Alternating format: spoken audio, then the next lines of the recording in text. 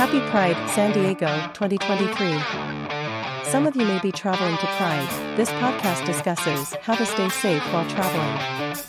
We will post our schedule and tips on our website, securelyhers.com.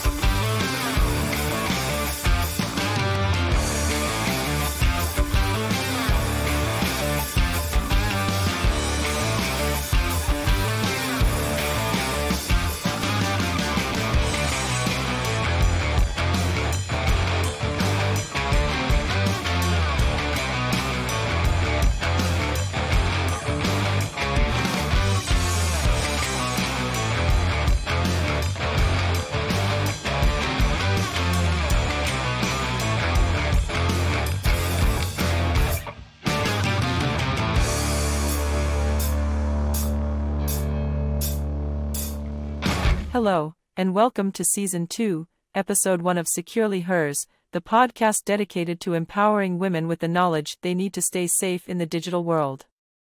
I'm your host, Veronica Duff. Well, it's my avatar, and today we're going to talk about a topic that's especially relevant during the summer months: cybersecurity for women traveling on vacation alone or with their families.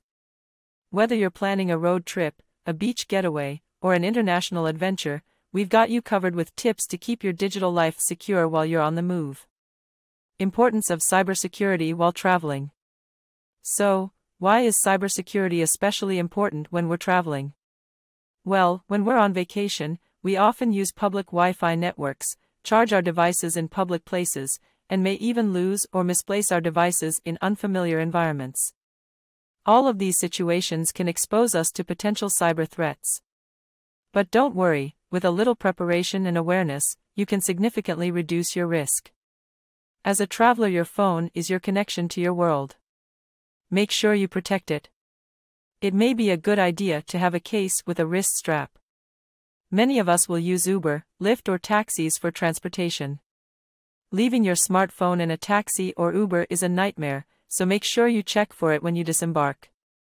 It's almost as important as your passport, as it may have your airline ticketing information, hotel information, and your contact details. It's also a good idea to have paper documents as well as your electronic documents just in case, especially if you're traveling alone. Pre-vacation cybersecurity checklist. Plan ahead several weeks before you even leave your home, as there are several steps you can take to secure your devices and data.